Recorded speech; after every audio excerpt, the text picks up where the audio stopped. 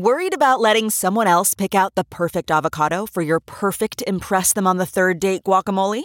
Well, good thing Instacart shoppers are as picky as you are. They find ripe avocados like it's their guac on the line. They are milk expiration date detectives. They bag eggs like the 12 precious pieces of cargo they are. So let Instacart shoppers overthink your groceries so that you can overthink what you'll wear on that third date. Download the Instacart app today to get free delivery on your first 3 orders, while supplies last. Minimum $10 per order. Additional terms apply. What makes a life a good one? Is it the adventure you have? Or the friends you find along the way?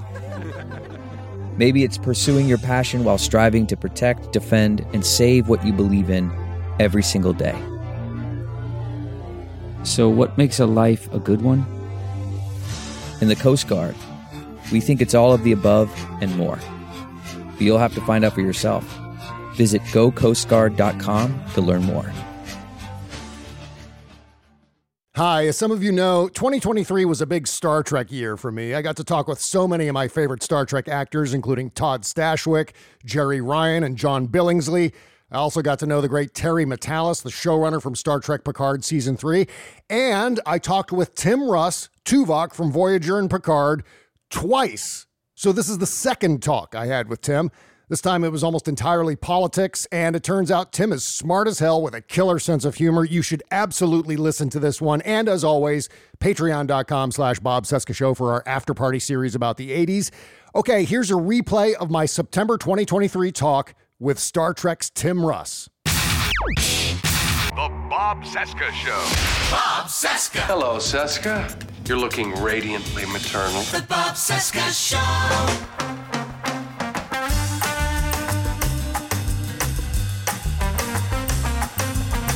Former Nation's Capital, it is Wednesday, September 20, 2023, and this is the Bob Cesca interview on the Sexy Liberal Podcast Network. Hi, I'm Bob. Hello, Bob. Hi, day 973 of the Biden-Harris administration, 4 to 10 days until the 24 presidential election.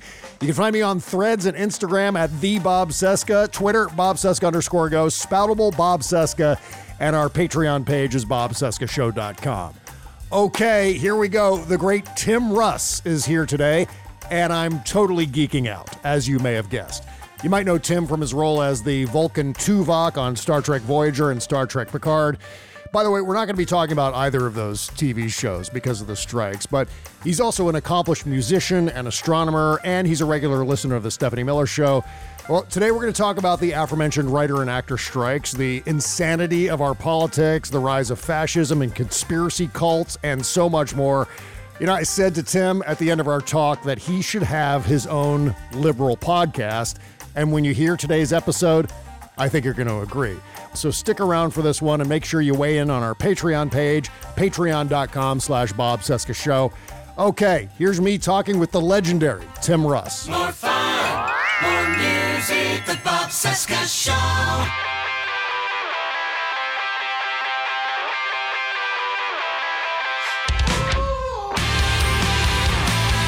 I hear the cute couple. Oh my God, she's right next to me over here. How you doing? Well, your girlfriend's welcome to join us, Tim, if she'd like to hang out. Oh, Deb is not the audio and the video type. I'll ask her, but I don't think she's going to want to join in. All right. Well, is that right, Deb? What do you think? I gotta go work with Al Pacino. So she's got to get ready to go work at the theater with Al Pacino. So she's. Yeah. Oh my God, are you serious? What show? What show is it with Al Pacino? He's doing Richard III. It's a workshop right now at the Wallace Theater in Beverly Hills. Oh, incredible. That'll go up on the, I think, 2024, 2025 season. I think it's when it's going to be. Yeah. Can I include this in the show? Amazing. Yeah, sure. Okay, absolutely. Yeah. Well, yeah. Consider us underway then. Consider us already recording. So. Okay, cool.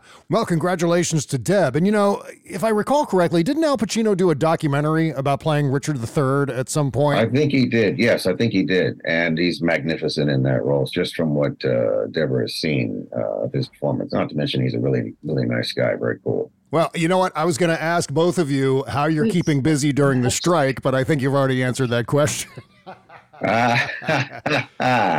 Yes, I've actually been directing a couple of projects during a strike, actually 3 projects during the strike, and working in development on a couple of others that don't shoot until next year. So everything I've been doing has been for working behind the camera. Yeah.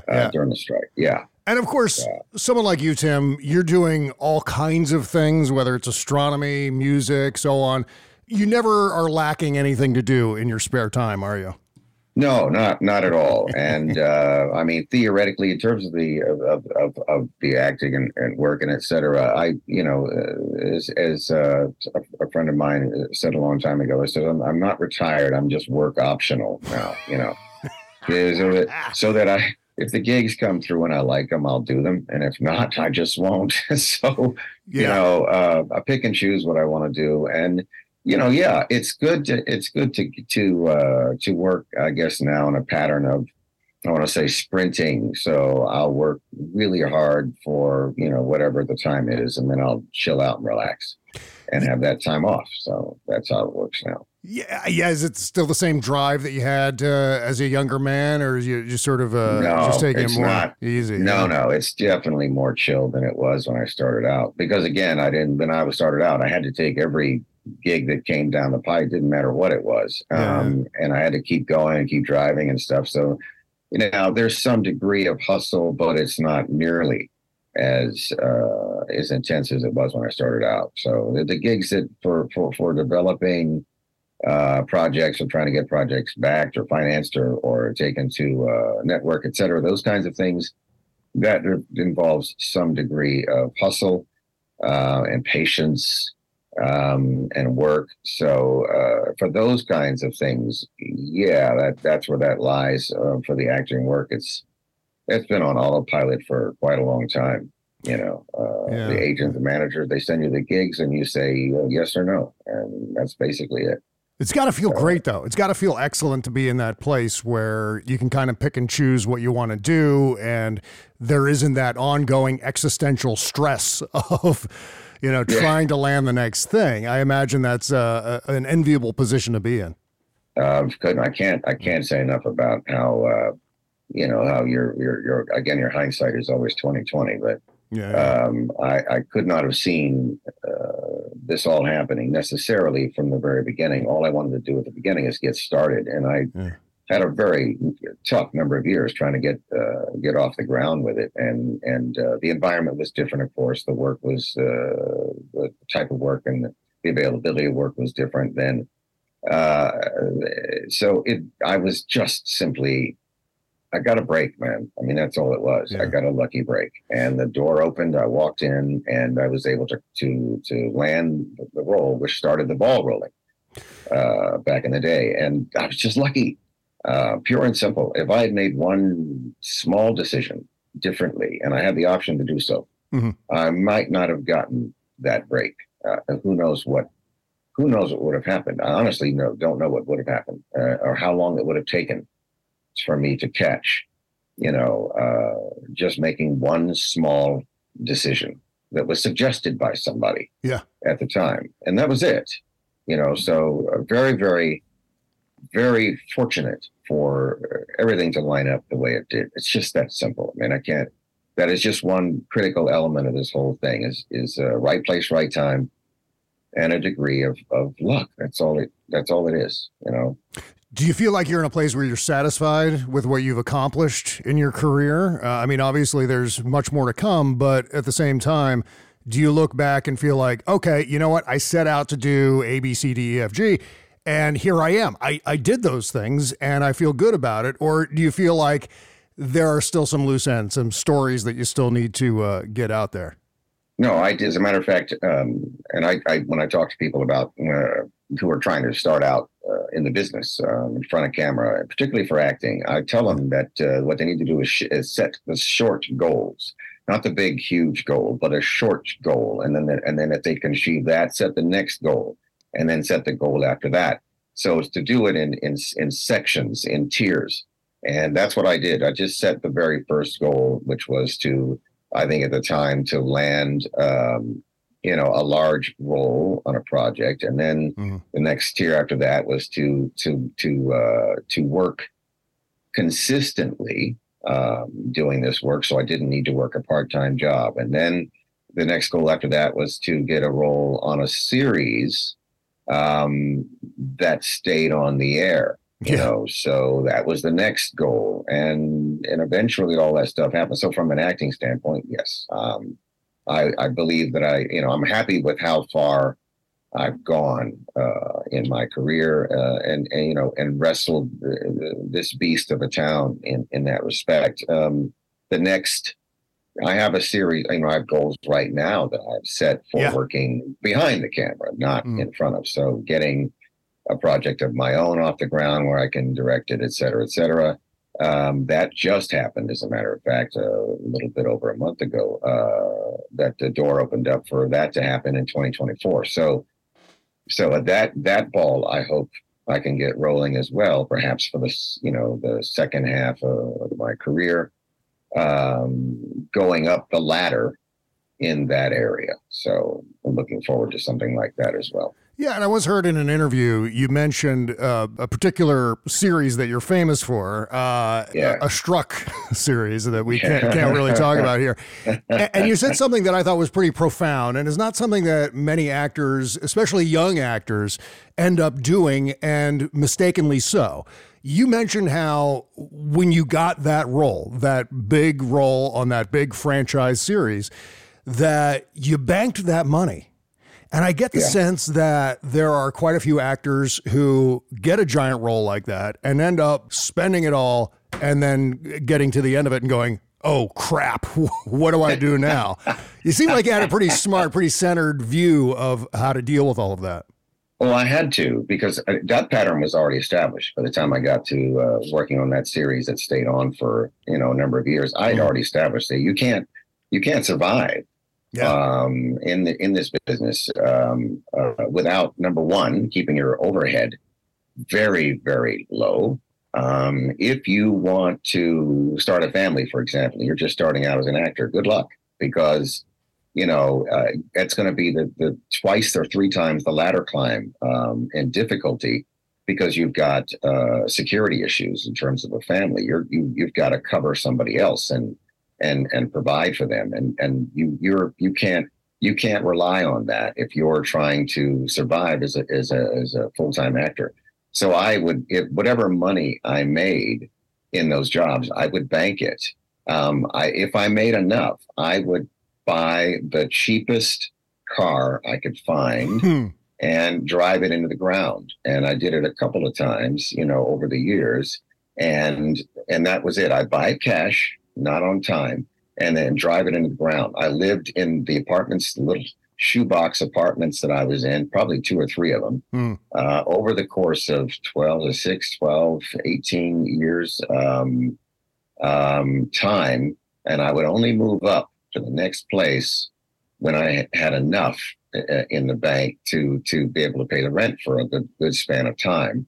And so I took it very, very carefully in small steps, until eventually on this particular show that ran for a while, I was able to purchase property at that time when the property was much cheaper than it is now. So, and that only happened because, at the time my accountant said, do you have enough left in the bank after you purchase the property to live off of? He said the same thing. And I said, yeah, I got enough to be able to live off of it and pay the taxes and all sort of stuff.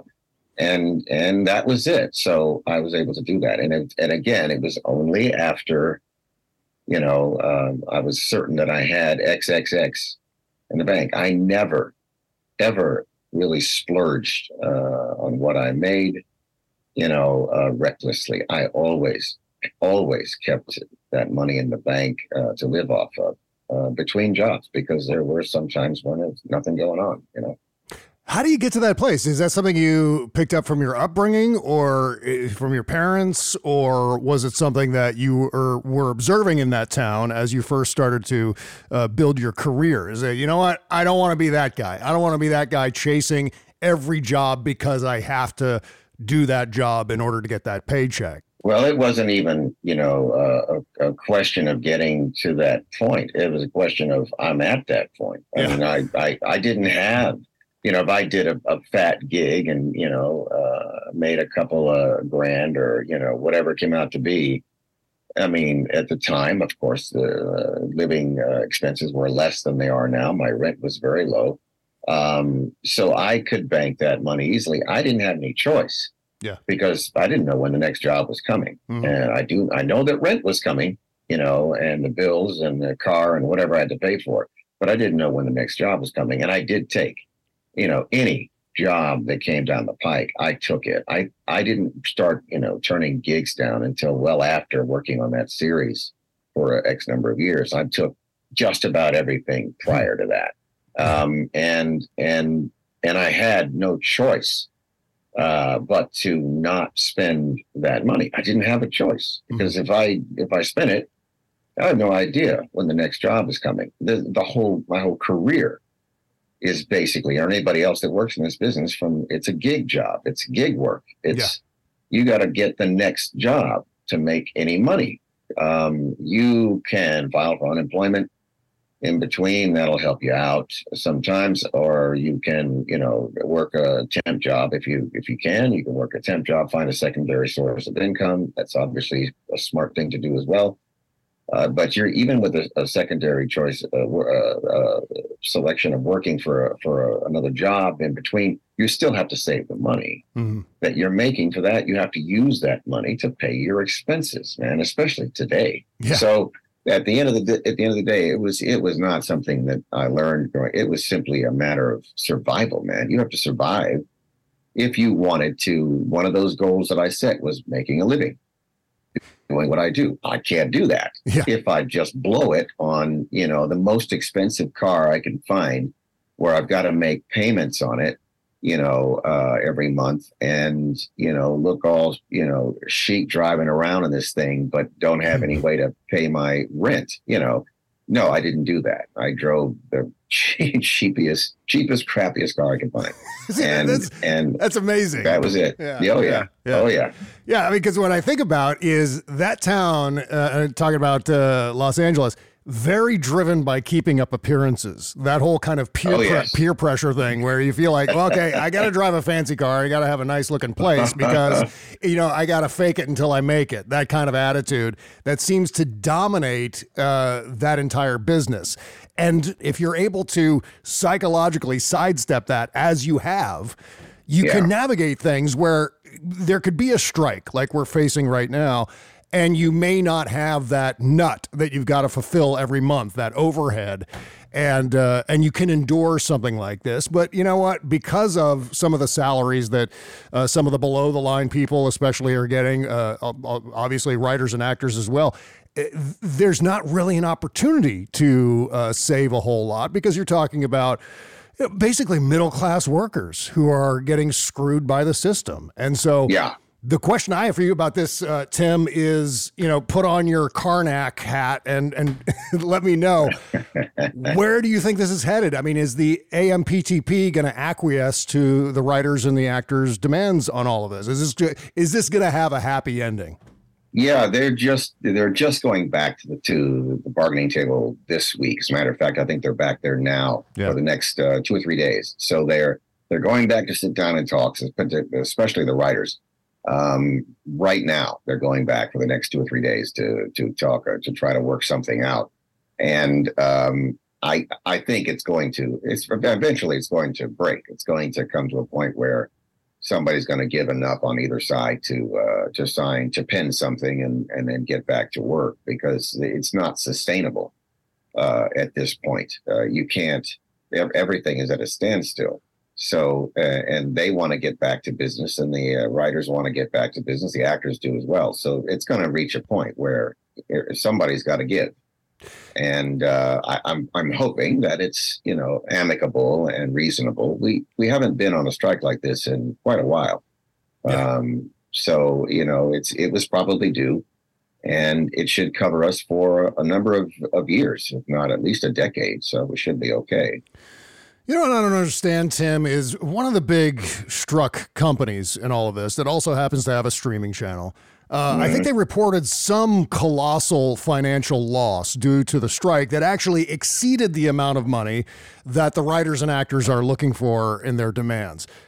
What's that mindset? I do not understand how someone reaches that conclusion where they go, hey, you know what? We'll lose more money than is required to satisfy the demands of the writers and the actors. We'll lose that money just protracting this strike indefinitely and not cutting a deal like we should. I don't get that mentality other than to put it in the same category as Elon Musk and many other very wealthy CEO types who can just shut off their humanity and be able to, almost like a sociopath, close themselves away from the actual consequences and just say, hey, you know what? F you. We're going to do whatever the hell we want. I don't understand that. Well, that entire attitude is running amok as we speak in the country. I don't care almost what area you want to be in. It's people who have, an obsession with wealth, number one, and an obsession with how much money they have. They can't have enough. They can't make enough. Yeah. Some of them are just nothing but combative for no reason at all. They just want to. They just don't like the fact that they'd have to give up something or that that somebody else is pushing back on whatever it is they want. That's part of the problem as well. If you look at Trump, for example, dare we mention his name again? He likes to go to war. He likes the battle. He likes the fight, you see. It doesn't matter whether it benefits him or not. He doesn't care about that. He just likes the scrap. Yeah, he likes the back and forth and the litigation and that's what he likes. That's what he lives for. He's not interested in some kind of agreement or working something out or coming to a consensus or compromise. He's not. That's not him. And there's a whole lot of other people who are just like he is. No question about it. Sometimes it's not even just about how much money. It's just the fact that you don't want to have to give up anything. You don't want to have to tolerate dealing with somebody else's issues or somebody else's requests and things like that. You just want to go to war. Yeah. And that's what's happening. Man, it's happening across the board. It's just going to war or virtually. I don't understand what reason. And part of it is just human nature. You're dealing with people. And that's the very first thing right there that you gotta deal with is that you're dealing with a human being. And it's not an animal, it's not a tree, it's a freaking human being, man. And that's where we're stuck with, Yeah. And we see that a lot with Donald Trump, where the drive to be the winner of a particular fight is greater than his drive for self-preservation. I always have this thing that I throw around on Twitter all the time, and this is this ongoing observation I have about Donald Trump and the decisions that he makes, which is that Trump always makes things worse for Trump. No matter what he does, he always ends up screwing himself so that he's got to engage in more shenanigans in order to wiggle out of that previous predicament. It's almost like Walter White in Breaking Bad. Like, it was this perpetual series of bad decisions where the next bad decision is trying to fix the previous bad decision.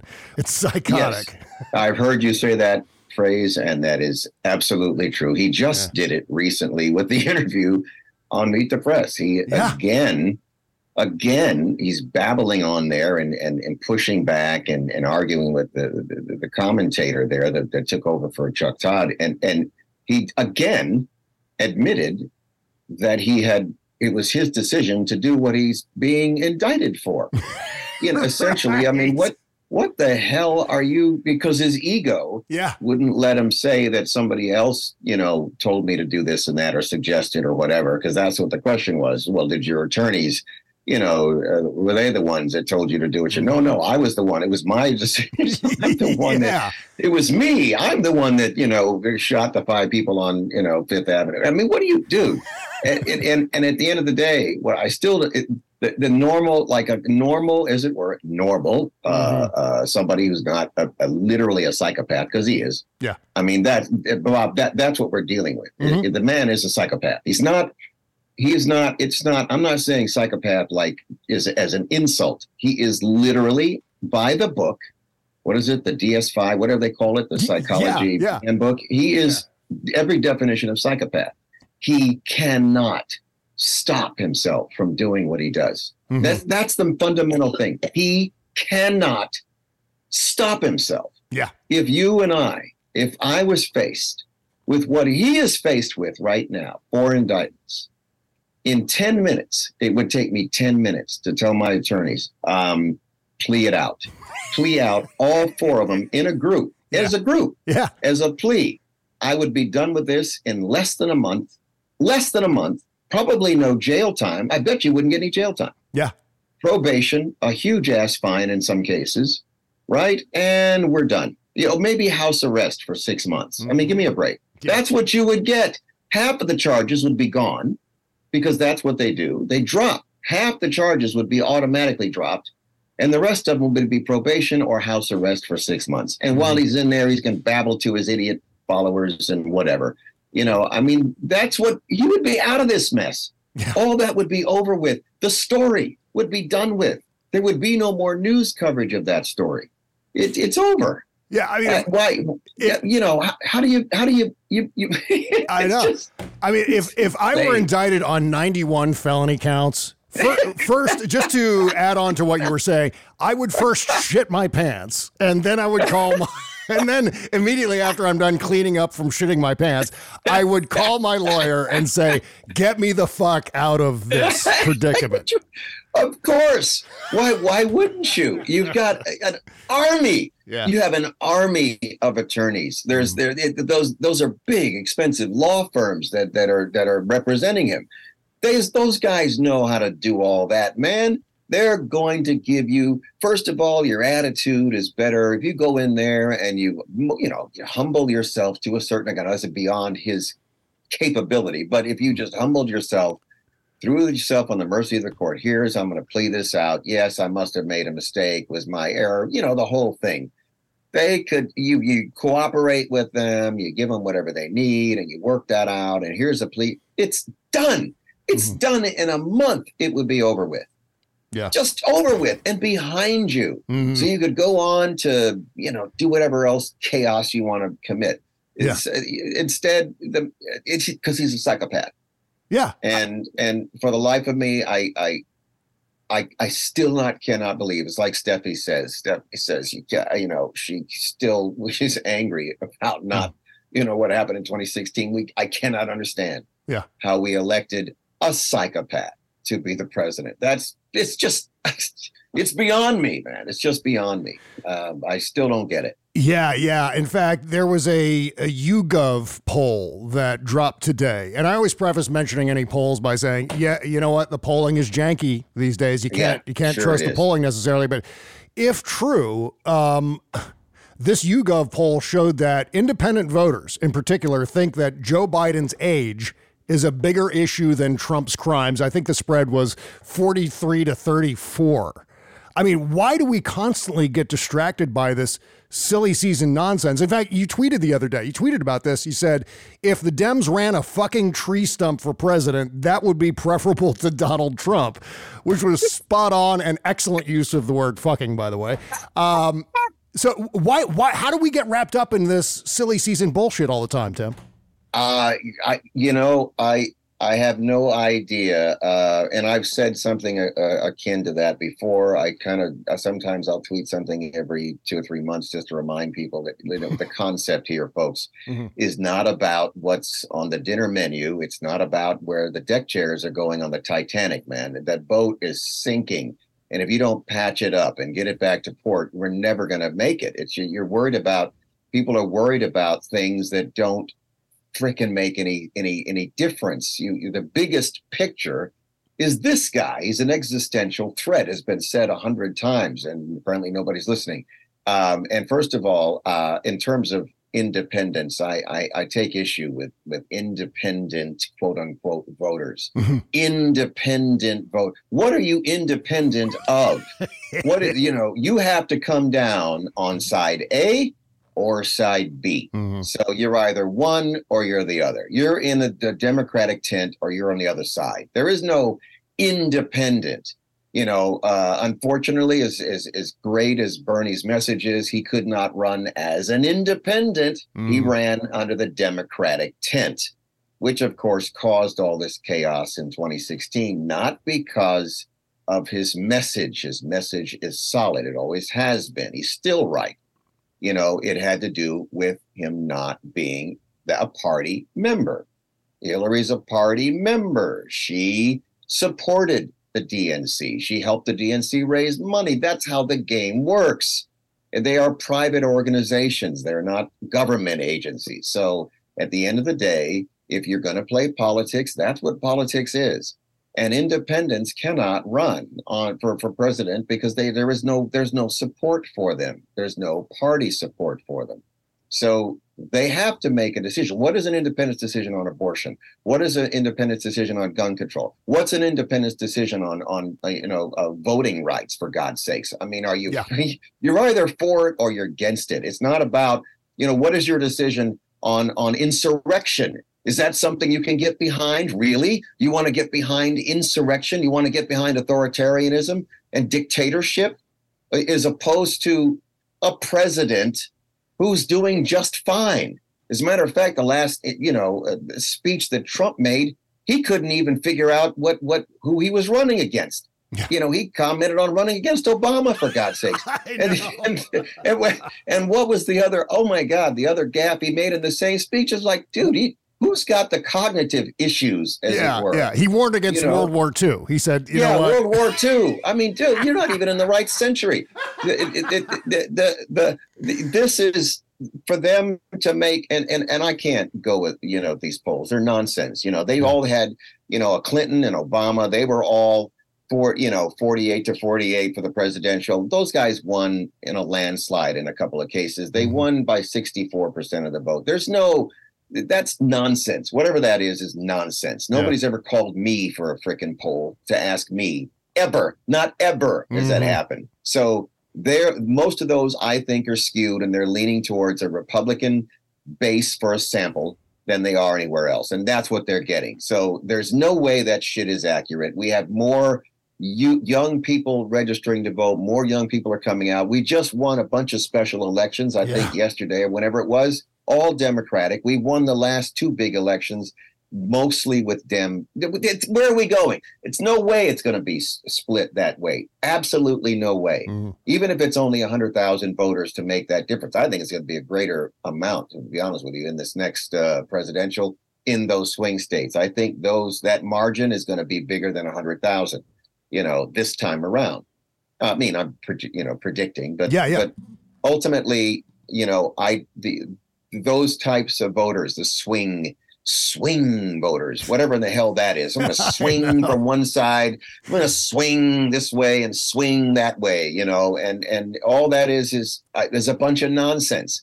You can't govern a country if you keep going back and forth between one party and the next. How in the hell can you get anything done? Just stupid is what it is, and ignorant. Yeah, especially now, given what we know about what's happening in politics. Like, how can you possibly be ambivalent about where we are as a nation? It's either this or it's chaos. It's either the Democratic Party or it's fascism and a worsening climate crisis. Why can't you make up your mind about that? That just doesn't make any sense to me. What's up with that third category of the poll, the undecided? Yeah. It can be as high as 20%, for God's sakes. Undecided. Yeah. Really, seriously, is that the same people that can't decide anything off a two-item menu? The ones that you're driving behind, they can't figure out which side of the road they want to be on, or whatever. Undecided, folks. Even if you're not getting anything from the water cooler or your friends, you have to be aware that something is going on. I mean, I unless you're never watching anything or reading anything, and you're living in a cave somewhere, you would have to know what was going on. How could you not know what is happening? How could you not see what is happening? Never mind Facebook or reading this or finding that or whatever. Just you've got to be aware by now of what's going on. Just an inkling that you could have a decision to make whether you want to live like you said under a dictatorship or whether you want to live in a democracy. I mean, come on, man. It's unbelievable, that number of people. And maybe the undecided folks are, I don't know, maybe people who are not eligible to vote. Maybe they're asking people who are not citizens, are not able to vote, and so they don't care. I mean, maybe that's the issue. I don't know. Maybe that could be the sample that they're picking from, and that's the reason they get that number. But that would make more sense than somebody who's either a registered voter or a registered Democrat or a Republican would be aware of what the hell was going on, man. Hold it. Don't nobody move. We're going to take a short break. Back with more Tim Russ right after these words. Man, that sunset is gorgeous. Grill, patio, sunset. Hard to get better than that. Unless you're browsing Carvana's inventory while you soak it all in. Oh, burger time. So sit back, get comfortable. Carvana's got thousands of cars under $20,000 just waiting for you. I could stay here forever. Carvana, where car buying meets comfort, meets convenience. Download the app or visit Carvana.com today.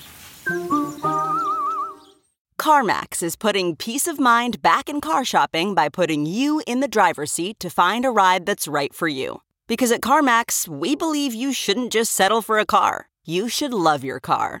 That's why every car we sell is CarMax certified quality, so you can be sure with upfront pricing that's the same for every customer. So don't settle. Find love at first drive and start shopping now at CarMax.com. CarMax, the way car buying should be. You can't always get a clean you can feel good about inside and out unless you're using Bubble Genius Bath and Body products. See, Bubble Genius is a woman-owned small business proudly creating our vegan-friendly products in America and supporting other U.S. businesses by buying our ingredients and supplies from them as often as possible. Plus, you'll be hard-pressed to find packaging as recyclable as ours. Visit BubbleGenius.com and check out our cause-related items too, like our global warming soap and a lot more. We donate our proceeds for those items to worthy causes, like organizations combating climate change and mountaintop removal mining. Good stuff like that. We also send our products to the troops overseas through our Buy a Soldier a Shower campaign. Because the least we can do is keep them smiling and smelling great, right? So visit BubbleGenius.com and feel good and clean. Bubble Genius, doing our part to make the world a better place, one bathtub at a time. That's BubbleGenius.com. Bob Seska. All-time favorites all day long. On a side note, as I'm listening to you talk, Tim, and of course I'm well familiar with your tweets and so on, you're very, very active on social media. And along those lines, I think you may be the most politically outspoken cast member from aforementioned Struck franchise. Sure. How much shit do you take on social media from fans of Struck franchise who disagree with you on politics? I think maybe there are two others, two other cast members. Yeah, Jerry Ryan, of course, and Anson Mount has been pretty outspoken, especially lately.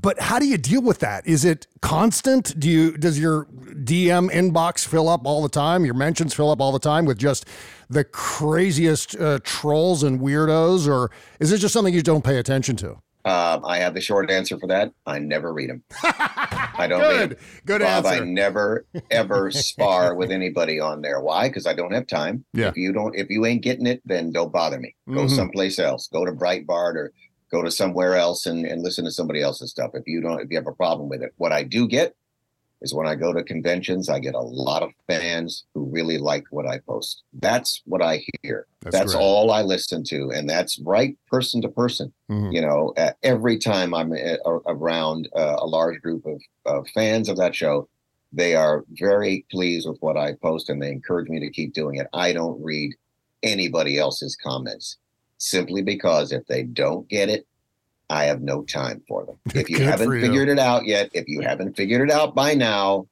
you know, after January 6th, for God's sakes, then you need to go back to the cave that you live in and leave me alone. You know, and you know, we'll do all the heavy lifting for your sorry ass. You know, we'll try to get the right people and keep them in power. And so that your dumb shit ass can benefit from everything that we do. You know, because you don't have a goddamn clue. Go someplace else, you know, and sit and wait by the sidelines. That's okay with me. You know, I'm gonna get into the fight, and we're gonna keep going, and we're gonna keep doing it. And I don't care about what your comments are because you don't have a clue.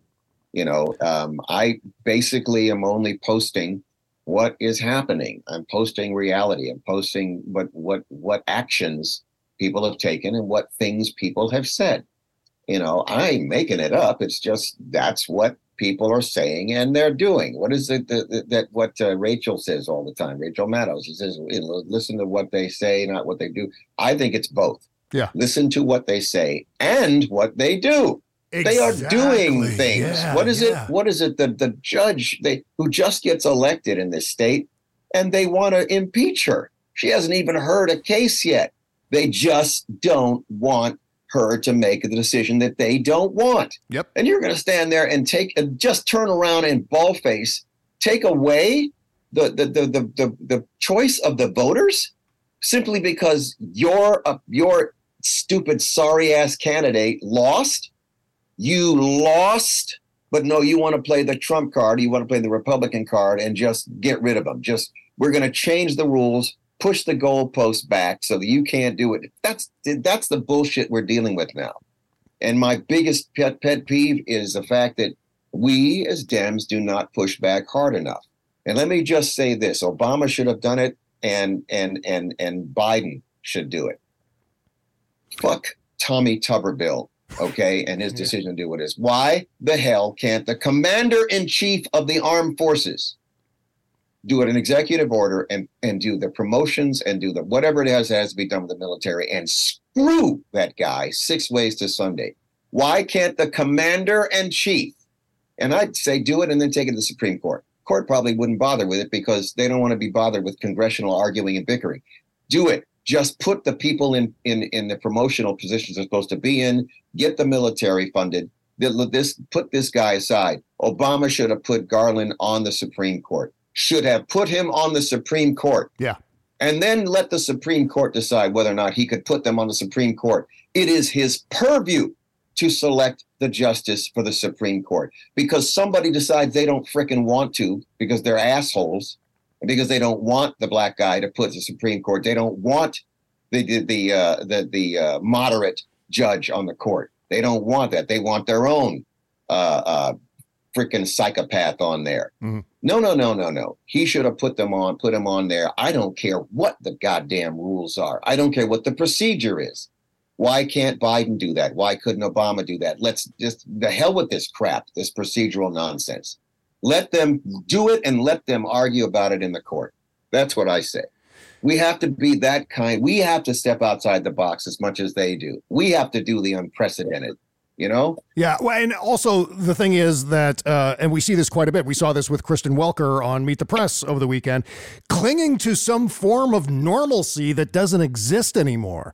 I think that's what drives some of these weak decisions, whether it's Kristen Welker not challenging Donald Trump and then getting on MSNBC with Andrea Mitchell and saying, oh, yeah, Donald Trump was just merely trying to draw a contrast between himself and Joe Biden on the issues. Are you fucking kidding me? What? I mean, that was actually a point of conversation in the postmortem after the interview.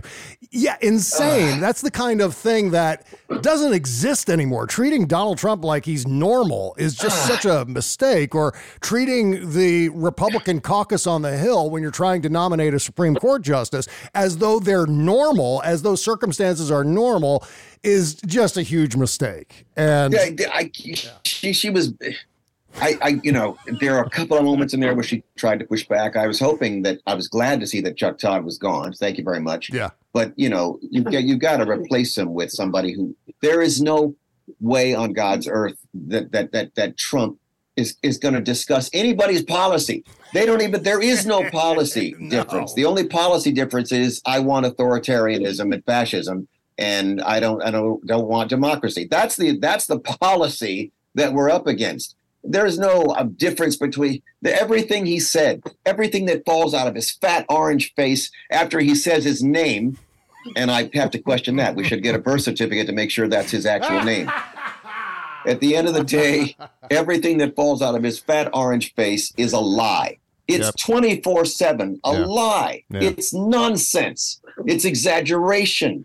It's projection. It's everything. that is a psychopath. And you're going to sit and talk about, it's just a difference between them. Give me a break. Yeah. God almighty, what is it with them? They can't find somebody to sit there and actually do the job. Man, fucking give me the job. I'll make sure that interview only lasts about 5 minutes because he is not going to be happy. What does he always call the women that challenge him? Nasty. That's a nasty comment. God, he's a psychopath. I can't say it enough. Oh my God, he's a loon. Yeah. And we have to put up with this. God. Yeah, I was saying on Stephanie's show this morning that there was one instance where Kristen Welker broke in. And again, you know what? I don't specifically blame Kristen Welker. I blame the showrunners. I blame the executives at NBC News who created this environment where we have to treat Trump like he's a normal human being and not a tyrant. But one of the things that she did is she broke in with a fact check after Trump did his whole run on abortion, which we can all basically at this point recite verbatim as he's saying it because he says it so often. But it's Democrats want to abort babies in the 7th, 8th, and 9th month. And by the way, Democrats also want to abort babies after they're born. After they're born, which is one of the most. Not a thing. It's not a thing, and it's one of the most insidious things that I've ever heard a president or someone at the presidential level say publicly. It is so damaging and so dangerous. And instead of fact checking that thing, the thing about Democrats wanting to murder babies after they've been born, Kristen Welker fact checked the 7th, 8th, and 9th month thing, which is far lesser a lie than the lie about Democrats wanting to. I mean, it's an incendiary lie. It's the sort of lie that gets abortion clinics bombed and doctors murdered, that somehow 100%. Parents want to murder their babies after they're born somehow, Democratic parents specifically. And that's the problem. They miss the point. They miss the thing. And God, it's so frustrating when we see the stakes of our elections. We see the stakes of our politics. We all understand the dangers of what will happen when things go horribly awry. And then you see the traditional television news media screw up this phenomenally in the face of it. And I think that's what drives us to get to the point where we're yelling into microphones about it. Or yelling to ourselves in our houses, just like, pulling our hair out going, why in the world? Yeah. Why in the world can't you see what is going on? Why in the world? I mean, I hate to, think that it's, that the major networks are owned by some goddamn conglomerate, corporate, whatever, who doesn't want anything to do with paying taxes or supporting the goddamn country in any way, shape, or form. So maybe they're not vested in Democrats winning at all. Sometimes I have to worry about that kind of thing. Although, at least on MSNBC, there seems to be a consistent drive, to support, the voting rights and support the democratic issues and support. Yeah. They are consistently going after, Trump and the Republican Party and the minions and whatever's going on and exposing them for what they are. So that's one shining star. It would be great if we could get the regular mainstream cable news, antenna TV rabbit ears networks to report the same kind of thing, to not make it look like it's politics as usual. Man, that went out the door a long time ago. There is no politics as usual. There is no nothing. Yeah. There's one party who is set to basically scorched earth this country. That's all they want to do. They just want to burn everything to the ground. And I'm not sure what they're going to do after that. Just sit on the rubble and play with themselves. I don't know what they're going to do otherwise. But they want scorched earth. They don't care about anything. And I mean anything other than remaining in power permanently. And that's it. There's nothing else going on. I mean, what is the story? The Republican Party, they couldn't vote to impeach because they were worried about the safety of their family. I mean, how bad is it that we've come to this point where the party members cannot do what they're supposed to, cannot vote their conscience, cannot vote what they know is the right thing to do because they're worried about the repercussions from a psychopath who was their party leader. I don't understand. The FBI, the law enforcement agencies being threatened Because they're not prosecuting somebody enough. What? Amazing. What are we? The agents, you're threatening the very people who could come after you for threatening them. Yeah. What is that, man? What? I just, Bob, I can't. I don't know. At some point in time, man, the frustration and the exacerbation that you go through every day when things are standing right in front of you and they're the size of a planet. Yeah. And you can see it, and everybody else is just blind as a bat, that others cannot see what's there. Yeah.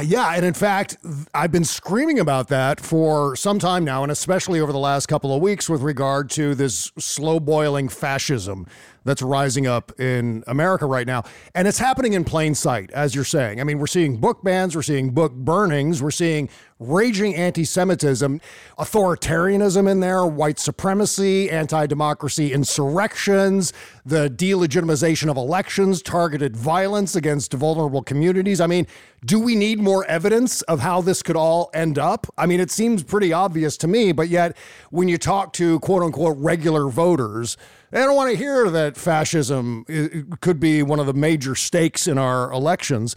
And I'm not sure exactly what will convince them. It's immensely frustrating when you see the train coming and you know that it's barreling down the tracks on time, because that's what fascists do.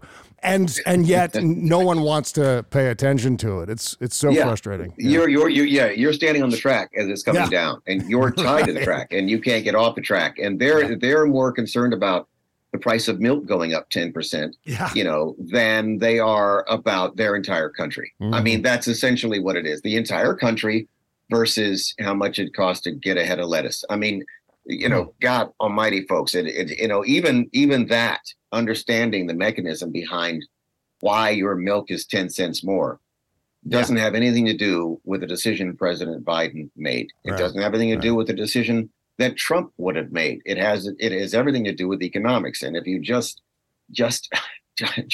enlighten oneself or educate oneself on the way that commodities and the economy work, you will understand how things work, not only your own countries, but global. We're on a global economic sort of affair at this point in time. It's not just us. It's not the 1950s. It's not post-war. Our economy only grows a certain percentage per year. There is an inflation rate every year. There is a cost of living increase every year.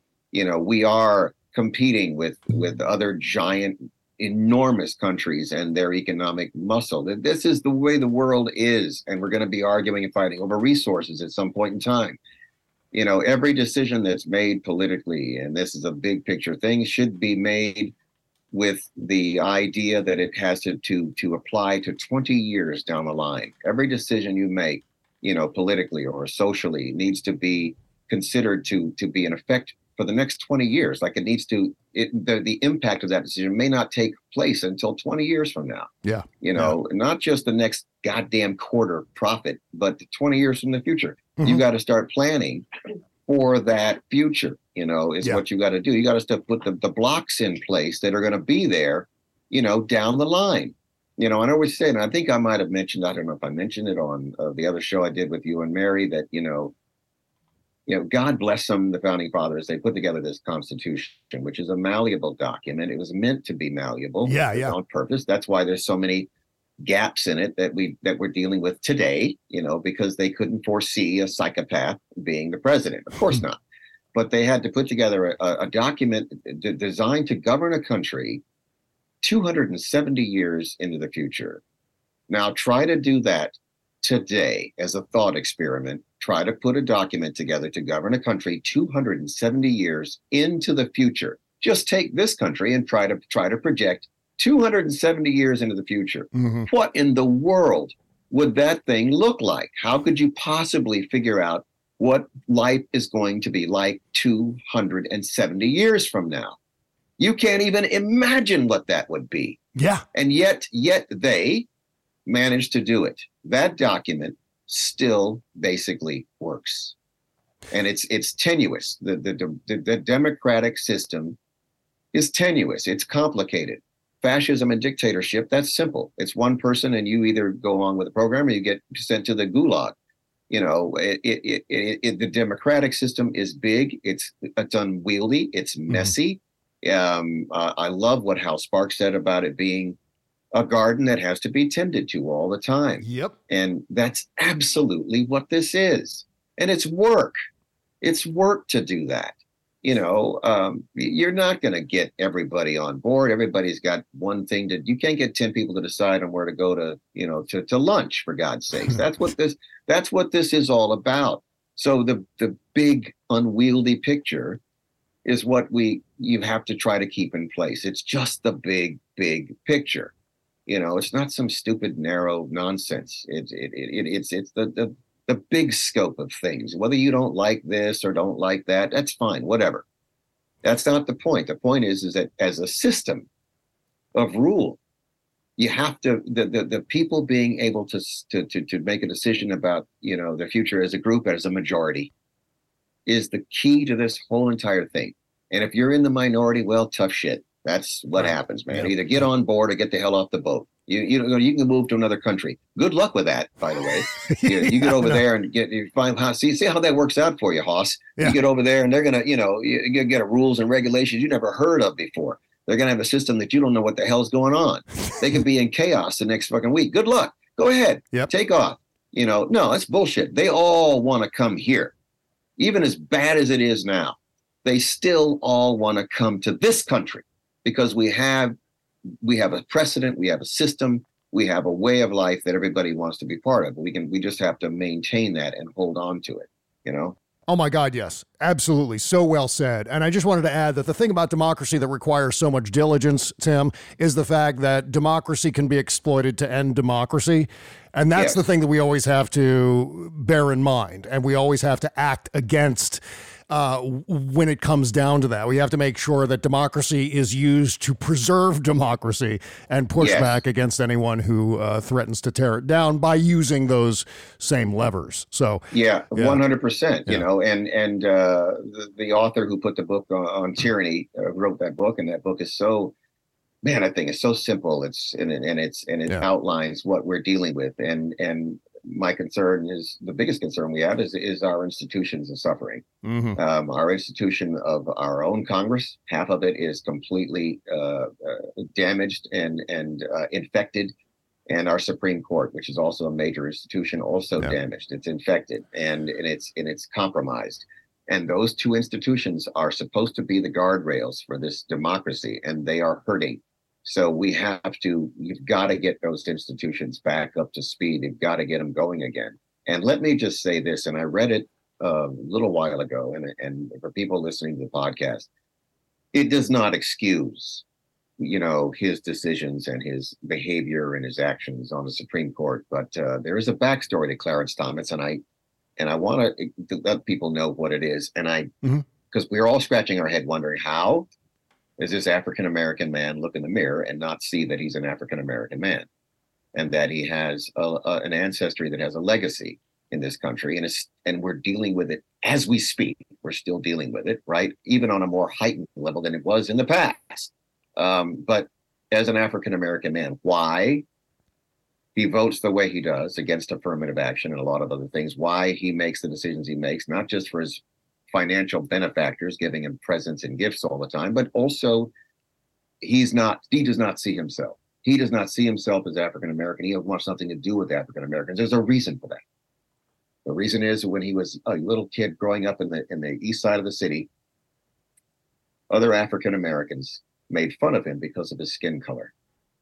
They tormented him and teased him relentlessly because of his skin color. That's the reason he has the attitude that he has today. When he went into college, the white kids, when he was in law school, teased him because they only said he was there because of affirmative action. And so that also taints his viewpoint on that entire program. Do you see what I'm saying? Yeah. That is why. That's the secret to why he has the attitude that he has. That's the secret. And I have to wonder if the other, whether it's Tim Scott or a few of the other ones that have that same sort of affect. The African Americans who don't see themselves as African American. I mean, they just simply don't. They don't have. There's a disassociative sort of pattern there where they cannot see. They don't have a clue as to the reality of who they are, within the society of this country and how it's been, and they just don't have an idea. It's so odd. It's so strange, that kind of reaction, because you'd think that his enemy in that case would be the people levying those allegations against him rather than the actual system itself. But he seems to have landed on the system, which doesn't make any sense to me. There's the thing, because he's a federalist, and all the people who have been white have, since that time have been the ones treating him the best. Of course, they're doing nothing but bribing him, but ultimately that's where he feels more comfortable. That's how he sees himself. But to be, because of his childhood, which I quite honestly, I cannot relate to that because I've never experienced it. So I can't say I understand what he's saying and that I overcame the same situation. I didn't, so I don't know how difficult that was for him. Evidently, it was very difficult. Now, that chip on your shoulder, the best thing to do is try to get it off your shoulder and not to have to, to have it dictate the rest of your life in terms of your attitudes and your choices and things like that. But apparently it was enough to just scorch him so that he doesn't see, or doesn't identify with African Americans, doesn't care about African Americans, does not see himself as African American. And that explains a whole hell of a lot, man. And it pisses me off that he would have to endure something like that at a time that he was growing up, that African Americans had the time to tease someone else about their skin color. I mean, seriously, really, folks? Come on, man. Yeah. It just goes back to the human beings and Jesus Christ, the worst species on the bloody planet, man. I swear to God. I mean, you think mosquitoes are bad? No, fuck mosquitoes. They're great compared to goddamn people, man. Christ. God, I so agree. All of them. Yeah. Losers. Every one of them. Losers. Sorry. It's just, well, I wonder how Clarence Thomas would have turned out if Barack Obama's book, Dreams from My Father, had existed when Clarence Thomas was a younger man. If he had read that book, he may have taken an entirely different approach, because it seems like Obama's experience versus Clarence Thomas's experience are like mirror images of each other. Like Clarence Thomas is the mirror universe, where he took the wrong path, faced with the same sorts of things the same sorts of things that Barack Obama experienced, but Clarence Thomas made the wrong choices in dealing with those things. Whereas Barack Obama, who tends to be extraordinarily rational and tethered to some form of reason and history and institutions, made an entirely different set of choices and was all the better for it. Obviously, they both attained high levels of power in American politics. But at the same time, Barack Obama is going to be remembered in a much more significant way, in a much more favorable way, as far as legacy goes, than Clarence Thomas ever will be. And I think at this point, Clarence Thomas's legacy is quite tainted. I don't think he's going to be able to rehabilitate that anytime soon. No, that's not going away. It is what it is. And the question would be, again, what is anybody going to do about it? I mean, that's the question. We're plagued by this indecision and this inability to wrestle with the big picture, to wrestle with the elephant in the room. Nobody wants to deal with the elephants in the room, because it's quote unquote unprecedented, because it's, oh, well, we can't do that. Oh, well, we can't. Yes, you can. You absolutely can.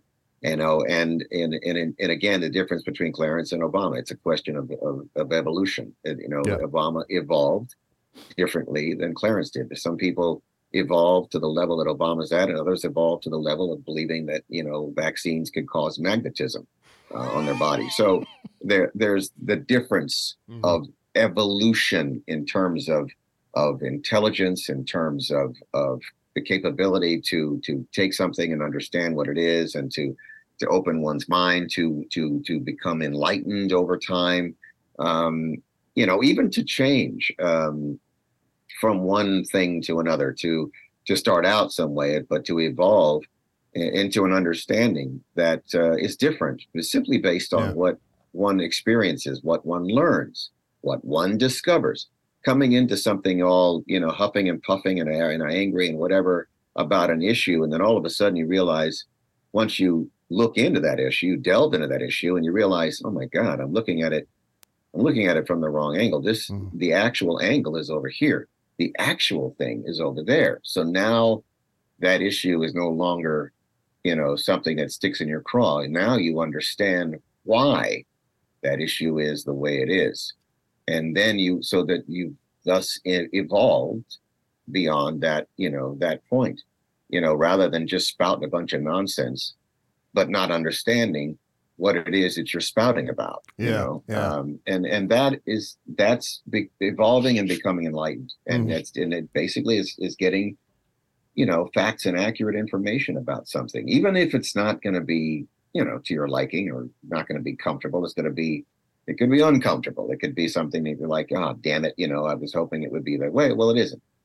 And accepting the fact that it isn't, that's the way it is. And you have to roll along with it,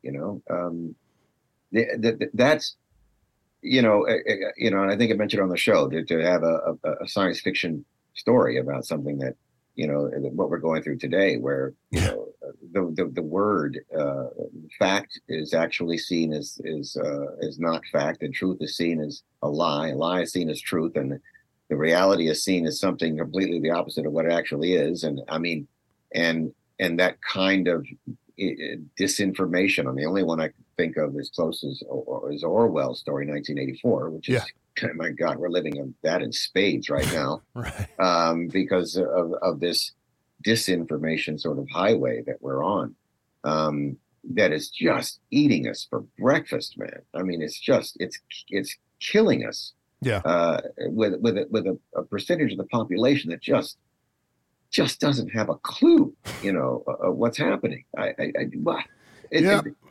And was it what transforms? I mean, some of these people, that the roots were there already to begin with, but take JFK Jr.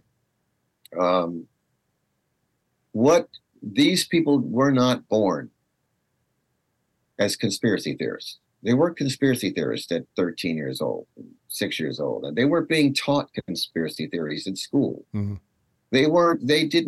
Something happened as they reached adulthood, and then some, to transform them into these walking, talking idiots. Something happened, because they were not born that way. They did not learn that in school. Mm-hmm. So to me, I'm fascinated by what transpired, what hit that light switch. And so all of a sudden it's, I'm going to start believing in absolute fantasy. Mm-hmm. What is that, man? I mean, where the reason, the complete, the reality of what that concept is or conspiracy is on its face is lunacy.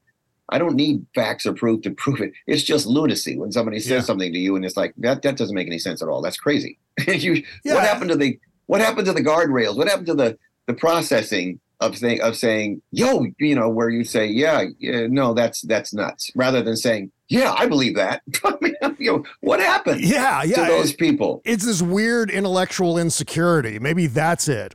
They just seem ungainly and searching for meaning in their own lives, and then they latch onto these conspiracies. And in fact, I hesitate to even call them conspiracy theorists, because they don't really have a theory. It's just like a bunch of buzzwords and bumper stickers that they say, okay, yeah, I'm into that. I'm into that thing. Ivermectin, let's have more of that. And so they're more like conspiracy hobbyists, because they're looking for that kind of meaning in their lives. And they feel as though if they have some sort of inside lane in terms of what's really going on, and that gives them, I don't know, some kind of psychological confidence that they didn't otherwise have. You know what I mean? Yeah. Legitimacy. It's you're right. That is the theory. It's not so much the intellectual aspect of it, or thinking or cognitive aspect. Well, they think it's the emotional. Yeah. It's the emotional. They have to belong to the special club that has all of the inside secrets that nobody else has. Right. And they feel special in their group, and everybody on the outside is the enemy, and whatever happened to them in their childhood, something went sideways, and they're missing something, they need something. I mean, it's the reason that people join cults. It's the same thing. So obviously, but I had no idea. It's a huge, before cults were just like small groups of people, it could be 20 to 200. It wasn't half the bloody country has joined this cult of conspiracy and Trumpism. I mean, it's half the country. Yeah, almost. Yeah. It's some kind of school recess power play where you go up to someone else and you say, I know a secret that you don't know. I'm wielding this power over you because I have a secret that you don't know. Kids do that in second grade. You know what I mean? Yeah. And it's an extension of that. It's a more mature adult version. Well, I hesitate to say mature, actually, but it's a more adult, chronological adult version of that same dynamic, isn't it? Yeah. And in fact, come to think of it, I mean, we're talking about this in that regard. Yeah. And in that sort of explanation more so than what I've heard on mainstream media. I have not heard really psychiatrists or psychologists sit down and actually explain, the essence and the mechanism of the cult. Yeah. Which needs to be done more than once. They should do it several times just to let people know that this is how this works. This is what is happening. People have experienced it obviously on a first-hand basis with family members or friends or whatever. Yeah. That ended up going down the rabbit hole, which is also strange because why would you have that happen in the same family where everybody was raised the same, but only one or two of the kids or whatever it is goes south? I mean, it's bizarre, but obviously it's an emotional something that's lacking, something, an Achilles heel in these people that causes them to make these kinds of decisions. Yes, of course, the internet sources and Fox News does not help in terms of preaching all this nonsense and stuff all the time. But still, on its face, when somebody presents something that's just lunacy, one should intellectually be able to see that it's lunacy without even, it's just fact. Why would you believe that? So, it's. I think they need to make that clear. Even on the news shows every once in a while to explain to everybody else. A lot of people to try to understand why their loved ones or why other people or why their friends or why the large percentage of the country is completely nuts. Yeah. And believing in absolute nonsense. It just. Yeah, it's baffling, and I think about this all the time in terms of QAnon in particular. Like, how does a democracy continue to function when you've got whatever it is, 30% of the American voting population believes there's Jewish space lasers and adrenochrome being harvested from children in the basement of a pizza place in Washington D.C. Comet Ping Pong. I don't understand. How democracy flourishes when the well is so poisoned, when the electorate is so poisoned with this gibberish. How does that work? When it comes to voting time? Yeah. When you're trying to explain, an issue of economics or an issue of a social issue or a global, political issue or foreign policy to someone when, they're believing in, like I said, that vaccines cause your body to become magnetized. I mean, how do you wrestle with that, or that John F. Kennedy is going to return from the dead and install Trump back into office, or that RFK is actually the vice president right now? Okay, so that's where we are. Yeah. How do you? You're right. How do you function as a democracy when your citizenry, such a large percentage of it are completely off the deep end? And again, we've not had to deal with this. Yeah, we have not dealt with any of this in the past. During the most tumultuous times when I was growing up, I mean, the Vietnam War was just. Man, you want to talk about ripping a country apart? That certainly did it. And also the civil rights movement. I mean, with all of that going on, there was still, everybody still would look at the sky and then say that it's blue. And I could agree that the sky was blue. they could agree that the building was on fire, as opposed to today when somebody will tell the building's not on fire, it's standing there perfectly fine. That's the difference, is that the reality of what's in front of us is no longer the reality, man. What's her name comes on, and Kellyanne Conway, and actually uses the term alternative facts as if that's a thing. Is that like alternative gravity? Like you could jump off a 20-story building and nothing's going to happen? You fucking idiots. I dare say, if Trump came out and said it tomorrow on they did it on Fox News, how many people would be jumping off of buildings? I swear to God, I think some of them would. Know what? There's a movement right now online that says the sun is fake. The actual star at the center of our solar system is fake, and there are people on the internet who believe that to be true. Tim, my God. That is just that's the kind of thing that we're facing. And in my worst moments, my darkest moments, I just go, you know what? We should just shut down the internet. Shut it all down. Just go put it away. Bring back the gatekeepers. Come on back in, guys. They're gonna have to get together with the flat earthers and have them a big powwow. A conference of the lunatics. They can go ahead and believe that all they freaking want. It's the rest of us know better. And my God, again, I don't know where all this came from, because it certainly wasn't there when I was growing up. It did not exist. It did not at all exist. Yeah. And I can imagine that the internet is probably responsible for a decent percentage of it. Yeah. But, at the same time, whatever you read or somebody tells you, I mean, come on, man, where do the cognitive skills just go out the window and you start grabbing onto some shit that just doesn't make any sense? I think you're right. It's that feeling. I think there was somebody talking about it the other day. It might have been a politician from another country, but they was talking about the fact that the conspiracy theory, what they're selling is this I don't know if it's an attitude, a fear, a baseline sort of suspicion about everything. Yeah. Everything is suspicious. And that's a baseline sort of lure for these people, that everything is suspicious. Everything is wrought with suspicion. That really, maybe it's that, but it seems like that, but maybe it isn't like that. Maybe there's something else going on. And I think that's the mental sort of game that is being played, that people are falling prey to, is that fear of there's something not right. This isn't what it seems. It must be something else. That kind of bullshit. Jesus fucking Christ.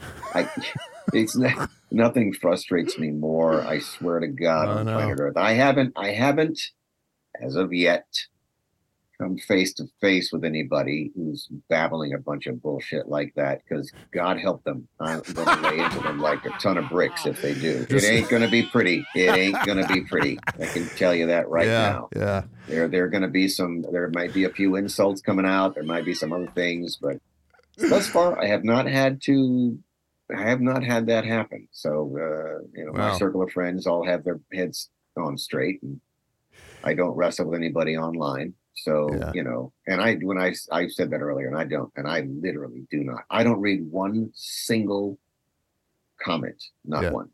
Good for you. Ever. Ever. Yeah. But if you ever do, I want to see it. I mean, if you ever react to someone in person, man, I want to check that out, because I've got a personal rule. Do not piss off Tim Russ. That's oh, man. Hey, listen, do you have a few minutes for some questions from our Patreon subscribers? Absolutely. Just a few questions here. Yeah. Absolutely. Let's start with Jerry Hillman. I love this question. If you ran NASA, Tim, and had a military-sized budget, just a gigantic budget, what sort of projects would you like to implement? Like, what would be the first thing you did if you had an infinite budget as the administrator of NASA? Oh, well, my fascination right now is exploring the moons of our solar system. I want to get to those moons as quick as possible. Mm-hmm. I'd want to devise the technology and the devices to be able to explore the subterranean oceans of either Europa or Enceladus, primarily with a camera, a really good camera, and lots of lights to be able to see what's down there. That would be one of the earliest and first things I like to do. They're already on the process of discovering potential intelligent life on distant planets, worlds around other stars with the Webb telescope. More of that I would also get behind, but definitely exploration of our solar system, right on, whether it's robotics or feet on the ground. Some of the moons of our large gas giants, because there's some stuff going on there. And that would be the primary thing I would do. Also inclusive, obviously, with Mars and getting people on Mars and getting some of the exploration done there. Yeah, in fact, I was thinking about you. I read a story the other day about the James Webb Space Telescope and how it discovered a Hycean planet with a possible biosignature. Now, it didn't specifically confirm that this signature means there's life, but it leads us in the right direction. It's dimethyl sulfide, right? That's the biosignature they found on this Hycean planet. By the way, the dimethyl sulfide, that comes from photosynthesis. So it could be an indicator of some form of plant life. But, of course, they can't fully confirm any of that. So no, they got to get, I think all they need is more data. That's all. Yeah, when they get a certain amount of data, then they'll make that particular announcement. And it may still remain, as a theory. That there could be potentially life on this planet, and that's probably as far as they'll go. And the next step beyond that is finding industrial chemicals in the atmosphere. Yes. As a result of industrial activity, which therefore, comes right down our pipe. So as to being intelligent life. So that's the other thing. So it's those two things they're going to be looking for with the Webb, that they are going to be able to do that. They're already starting now. So they're going to look at a lot of different planets and try to figure out some of these Goldilocks zone Earth-type planets to see what their atmospheres look like. And they're going to figure it out. And that is really precise data collecting. It seems like almost any day now. I mean, the discoveries by the JWST has been just remarkable. And it feels like we're just at the doorstep of discovering an exoplanet that has some form of intelligent life or some life in general. Before you know it, there's going to be a major news story that's going to drop about this. And that's what's so exciting. Man, I'll tell you, that'll be so incredible. And they're going to have to look at a shitload of planets to find those because the odds of that occurring, even given the number that the Drake equation comes up with for the number of planets just in our galaxy alone, just exponentially enormous, given the number of stars, et cetera. But even with those big numbers, astrophysicists and astrobiologists still project that there may not be as many intelligent civilizations as we might assume. Simply just given the proximity of the stars to each other, the density of the stars, the potential for the planet to not just have a long runway of evolution to be able to develop intelligent life, and or the mass extinctions that could occur, and or the civilization destroying itself, and or the civilization just going extinct. Over millions and millions of years. I mean, just all of those possibilities kind of keep that number a little smaller than what was originally projected. So it may still be tricky to find that. It's going to be interesting. It really will be. Sounds like you lean more toward the Fermi paradox about intelligent life being out there. That it's pretty unlikely.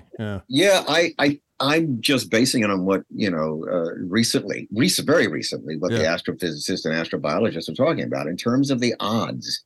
The odds are so astronomical for us to get where we are today, right here. Mm-hmm. Even the life being able to be created in the universe, as it were, in this universe. If we accept the fact that there are multiple universes, some of those universes may not be able to sustain life.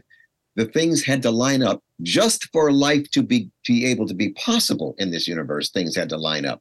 Now you've got the extra variables, and just an endless number of them, for life to evolve to intelligent life on this planet. The dinosaurs were around for millions and millions of years. They never got to the point where they could build tools. Yeah. You see, so they were here for a hell of a lot longer than we were, and it didn't go anywhere. Right. So you cannot. So how many evolutionary tracks would it take for intelligent life to occur? Is it the first track?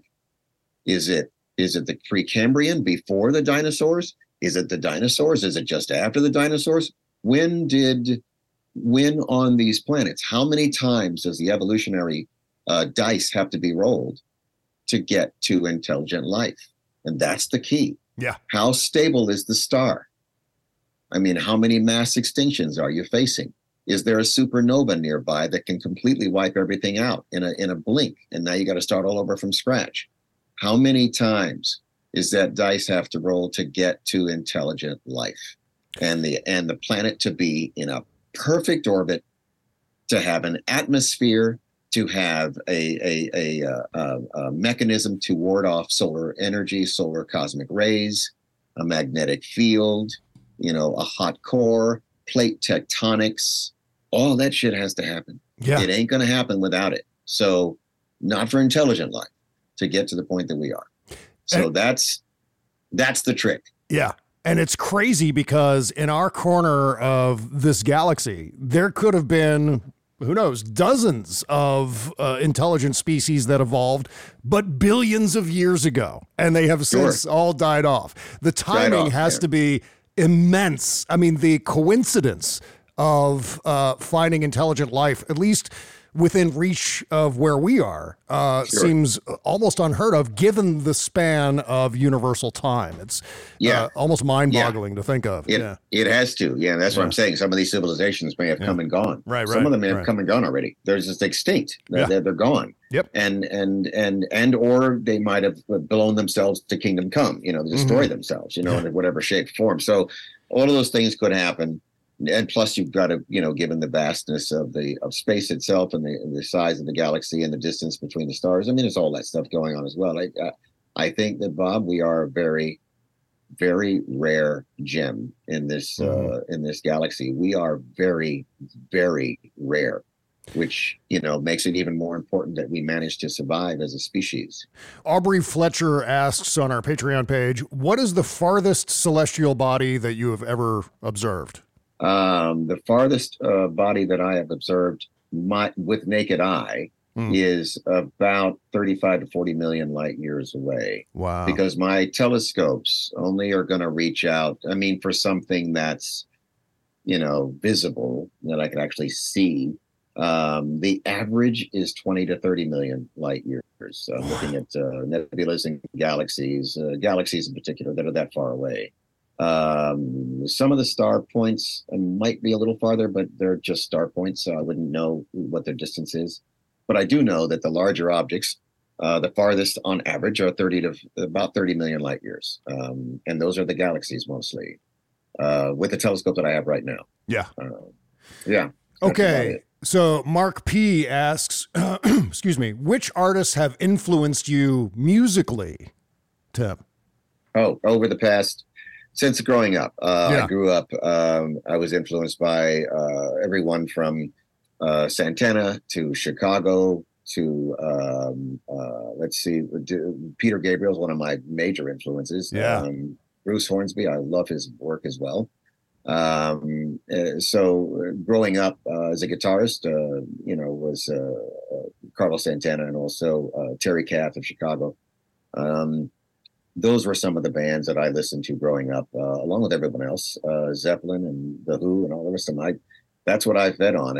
Sly and the Family Stone, those were some of the groups and bands and some of the individuals that I grew up with in the 70s and 80s, 60s, 70s, and 80s. Obviously, the Beatles as well. The Beatles were a major influence. So those bands from that era are the bands that I grew up with. Those are the biggest influences on me. And my music career sort of evolved from playing hard rock bands in the 1970s to R&B in the mid to late 70s to folk rock, singer-songwriter folk rock stuff, James Taylor, Cat Stevens, and then top 40 in the 90s, late 80s, early 90s, and then to the music I'm playing today. So I've had a really good smattering of a lot of different influences over the years. Thomas Price asks, can you talk about the time you played your music on the Howard Stern show? I think it was a competition. He says, I really like your album, by the way, Cushion Gaza. Is that the pronunciation of that one? That is pronunciation. Yes. Thank you very much for that comment and appreciation of. That was with a band. It was the Neil Norman, the Neil Norman of Crescendo Records. It was his band. Yeah. And I was sitting in. He got this thing booked on Howard Stern. Howard Stern is a fan of the show Trek. So he's he wanted to have us on. He has a battle of the bands and we got there to New York. It's like 6 o'clock in the morning. Man, I don't usually sing anything at 6 o'clock in the morning. But we got on there to play, and we knew that we weren't going to win because that's how it works on his show. His band has to always win, so it was great. Right. He was wonderful. He was really wonderful, and it was a great experience. It was a lot of fun. He's a very nice guy, and we got on. We did our thing. It was certainly unexpected for me. I didn't expect that to happen. But there it was. And Neil said, we're going to go do it. I said, shit, yeah, let's go do it. It was a lot of fun. Just incredible. Well, obviously, we could go another 3-4 hours, but I think we got lives to lead, so we got to move on. But I do have to ask you one last thing. When are you going to start your own politics podcast? Because you're really good at this. I just wanted to throw that in. Yeah, people ask me that a lot. They ask me when I'm going to have a podcast. And, I usually tell them, it's not just I'm going to have a podcast, dude. It's work. Yeah, and I know it's work. I know that, and I've never done it, but I know there's work because you have to do research. You've got to get guests. You've got to do this. You got to do that. You got to be on top of things all the time. What I would rather do is just rant on somebody else's podcast. That's what I'd rather do because it's easier. That's good news for me.